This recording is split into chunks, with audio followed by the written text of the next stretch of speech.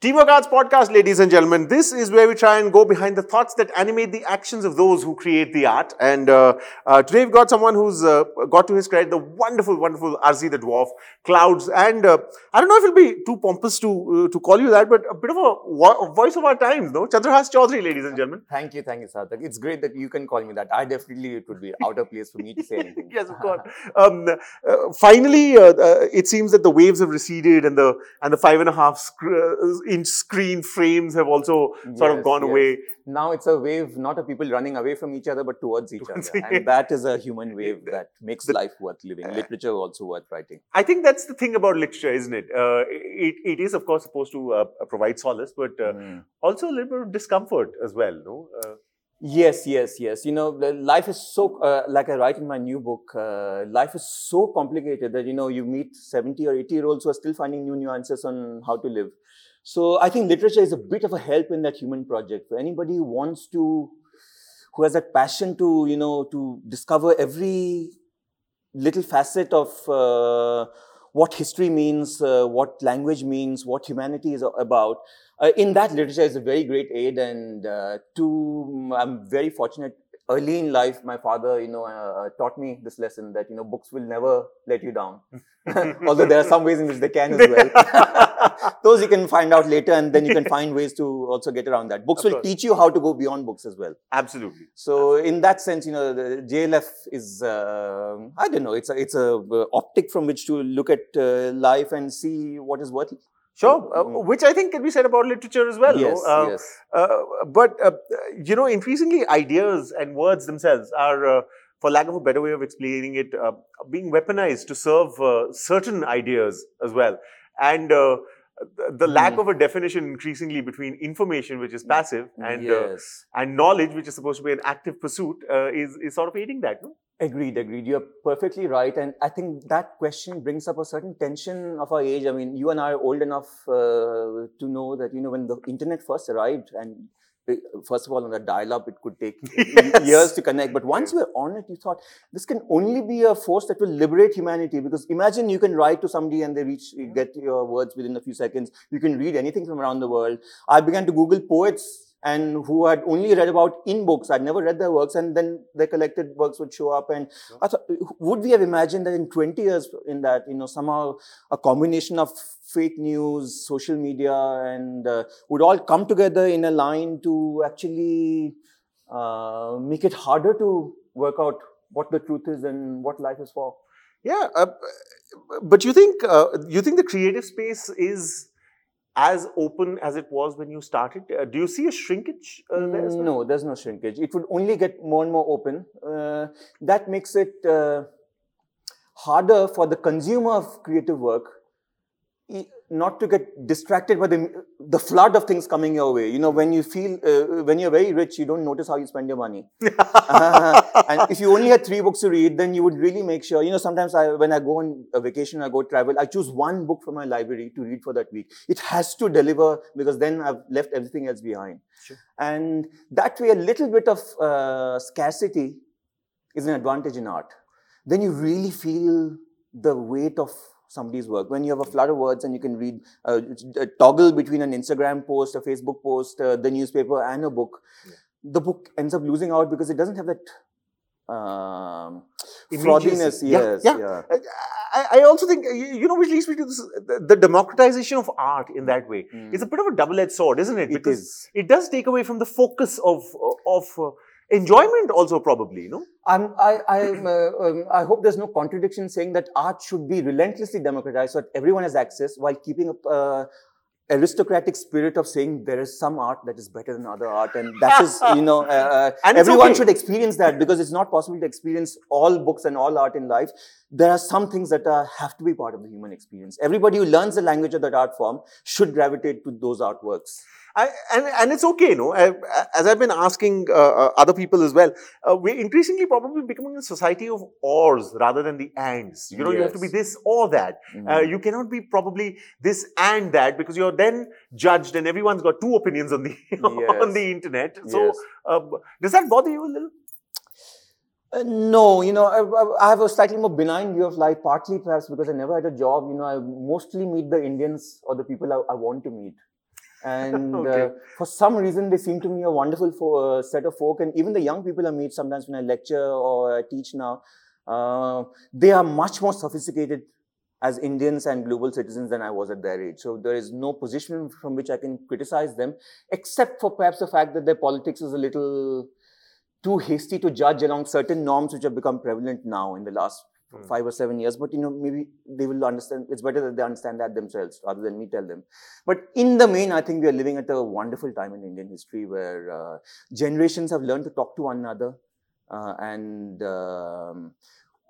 because of the facility of sharing, sometimes when you get on a good run, you must know this in your own life, you can have a day which encompasses all the pleasures of Indian life from top to bottom, eating, drinking, meeting people, traveling, music, cinema. There can be perfect days like that, which perhaps Indians of the past wouldn't have had. If their ghosts would be looking at us now, they'd be saying, please appreciate your richness. You people are the luckiest Indians have ever lived on this ground. Don't waste a single moment. And I think, do you think that the glut of exposure that we have now to some great literature as well, because all you have to do is type in and there it is. You think that's led to a little bit of a loss of respect for the process of creation? No. In fact, there's never been more talk about creating than there has been now. It's 20 or 25 years ago, sometimes you wouldn't even know what your favorite novelist looked like. Right. Now you can find 25 interviews with them on the internet about how you wrote, and often around the same questions. There is a lot of curiosity, I think, among young people today. If you want to be a writer, what do you need to do and what is your process? I enjoy that, I don't think creativity is something that can formally be taught, but these informal spaces are great. And you can never be too creative, but perhaps you can become a little bit of a dilettante of creativity, like merely floating from one to the other. That deep experience of artwork is what to me is one of the most grounding parts of being human. Everything else disappears. And that's why reading is so wonderful, because reading is, living is for the day, reading is for the night. And when I look back at my life, I think the greatest wealth I ever gave myself was leaving my job at 25. And from then on, I've never had to sleep thinking I have to wake up to catch the morning local, 7:45 from, wherever it is. And because I have that luxury, I could read. There was no end to my reading time. If I loved reading and you came across a great book, sometimes you suddenly looked and it was 2 o'clock in the morning and you spent 2 or 3 hours in this entirely charged world made up by somebody's imagination and language floating between your mind and someone. It's hard to say that there's a life better than that.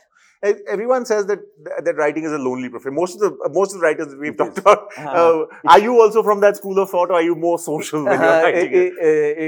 Writing can be lonely when you're writing and very social before and after. Right. And for many years living in Delhi, I had the fortune of living this perfect life where I could write till lunch, then cook myself lunch, then sleep for an hour while reading a little bit, then wake up, go for a run in Asta Park in near Nehru Place metro station. And then my friends live next door and I would call up and say, I know we met yesterday also, but new things have happened in the world. Shall I come over for one whiskey, And then you have dinner, watch Rajdeep or whoever, the TV anchor du jour on the news. Back to reading, and once in a week you have a dinner party. And whenever I teach about writing and literature, I tell everybody the first step to becoming a better writer is start cooking. That way, first of all, especially if you're a man, start cooking, because the pressure of this lopsided view of that women should cook, and men get so much respect for learning to make 1 or 2 dishes. That's right. I think that if you know how to make rice, dal, the entire meal, and you cook every day, then you should get respect, not merely for throwing up, some special thing that you have, but calling people to your house and being called to other people's houses, and you also can slyly examine the libraries.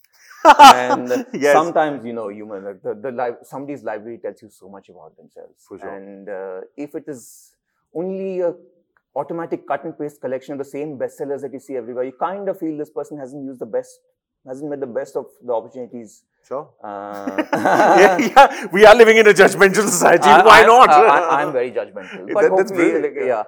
But so that way I used to love people coming to my house, and I had a small library in Delhi because I lived in a 1-room apartment, but it had 2,000 or 3,000 books, all bought around the world in my travels. And I think it was one of the best small libraries in Delhi, and I felt like I was living in this one-room apartment with 2,000 friends. For sure. And that feeling was very consoling on coming home. I'm actually finding I'm going to take a moment to just sort of calm myself and think of that perfect life that you just described and do a little bit of an RIP on my It's changed. Now that I'm a dad, I wake up at 6 o'clock, boil milk and prepare the school bag too.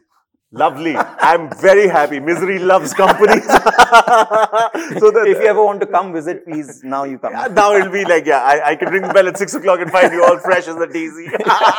But there's also a story about you being introduced to books by your father, who would bring in cartloads every week. I know. And this excessive spirit has not left me. It's very stressful for people who live with you, but I still cannot understand it. What is so difficult to understand that I went out and I found about 25 books that I think I need. I might not read them for 20 years, but, if you're a writer, books is your world. And plus, books are such an amazing part of decor. Forget what is inside them. When you see a beautiful book, I used to have a Danish girlfriend, perhaps the only writer I've dated who I knew 100% had a better literary mind than mine. So sometimes I would just sit and listen to her, and she said, a book is a kind of genius technology. In every other art form, look at this cassette, the CD, the form keeps changing every 5 or 10 years, and you have to all migrate. There's something so durable about a book. For 600 or 700 years, it's remained basically unchanged. Imagine the first person who put a book together, even to work out that there should be 2 pages which are bound in the middle, and that it shuts like that is not. Absolutely. It's not very natural. It's an artifice. Absolutely. But when you put together books like that and everybody has a different way of organizing their books, and everybody has a different sense of who the great writers are. So when you line them up, that's what a book wants. It wants company. It doesn't want to be alone. So this is the least we can do for... It's a rousing explanation of what a book is. If you've never opened a book, or if you've said, I don't really read books, just buy one, open one, and then listen to Chandrahas describing how it needs your company. Start a library and cultivate it like a garden every week of your every week of your life. And water. I have this good one. Water it with your ideas. Yes, even better. We should do a podcast every week. I agree with you. But you see a future in analog books, like do you see? Yeah? It will never. For a while, there was this worry about e-books taking over. They have hit their peak and receded again, the same way as the other pretenders did. There can never be books can never die unless human beings stop reading completely, or Netflix just wins over all the subscriptions of the world. It becomes a global, human right. It comes for free. But till then, by the way, sometimes you get handed down books by your parents or other people, or you buy in a second-hand store and you see little notes. Somebody gave it as a present, some love note. Yeah. And those bits are lovely to be as the second owner of a book that has already lived one journey. Absolutely. And I love my books because my notes are in them. And on reading them, not only do I remember what my handwriting used to be like, it was much neater when I was younger, but you go back to how you have grown as a person from your own notes of what you chose to copy out of somebody else's book 15 years ago. Absolutely. What you saw in Tolstoy 15 years ago is very different from what you see in now.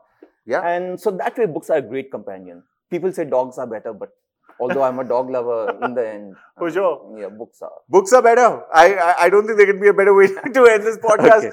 Try them. See what they do to your ideas. See what going back to them after a long time can do to how you look at things. And perspective in today's world is everything, isn't it, Chandra? Yes. Live in the country that is literature. It's a wonderful country to live in. Absolutely. Live in a country that is literature. Now, if ever you want to use that on social media, just remember you tag Chandrahas Choudhury on it, and you remember that you heard it on the Teamwork Arts podcast. Chandrahas, this has been absolutely delightful. Did we spend 2 hours?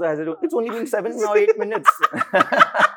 Time is so relative in life should be lived at this intensity. Otherwise, JLF allows that, which is great. Could not agree more. That's Chandrahas Choudhury, ladies and gentlemen, on the Teamwork Arts podcast. Important, isn't it? Important to remember that there is another way of looking at things. So if you've just looked at a book as inanimate, well, you just heard Chandrahas describe them as his best companion. So maybe next time you pick up a book, you might want to look at that in that way, because perspective is important, and thinking even more so, which is what we're trying to generate right here on the Teamwork Arts podcast. Thank you for listening. Do follow us on social media. Validation is what we completely die for. So you could probably write a comment or leave something there, subscribe, etc., etc. It'll be really nice. And if I may say 1-2 sentences in closing about Teamwork teamwork arts, I think teamwork arts is an amazing Indian example of soft power, where people now, when they meet me in different parts of the world, they say, "Have you been to Jaipur Literature Festival?" Yeah. And when we go abroad, or you take the festivals abroad, it's always JLF in some other city. They don't want the name of their city to be the first word there. And this, I think, is something that you should be praised for, because, it takes a lot to be able to find a frame to bring together all these different kinds of Indian energies: music, dance, theatre, politics, whatever. Absolutely. And being part of this traveling circus has been great fun for me. Try and be a part of it. It's great fun. Yeah. You got to write a book or something to get on it. Then Sarthak will call you. No, just tell us, in the comments. Maybe there's no bad publicity. I tell you. Or if you can laugh louder than one of us, maybe then that could be another way. That could be another way. Many, many ways. All you need to do is try. That's the Teamwork Arts podcast, ladies and gentlemen, with Chandrahas Choudhury. Thank you very much for listening.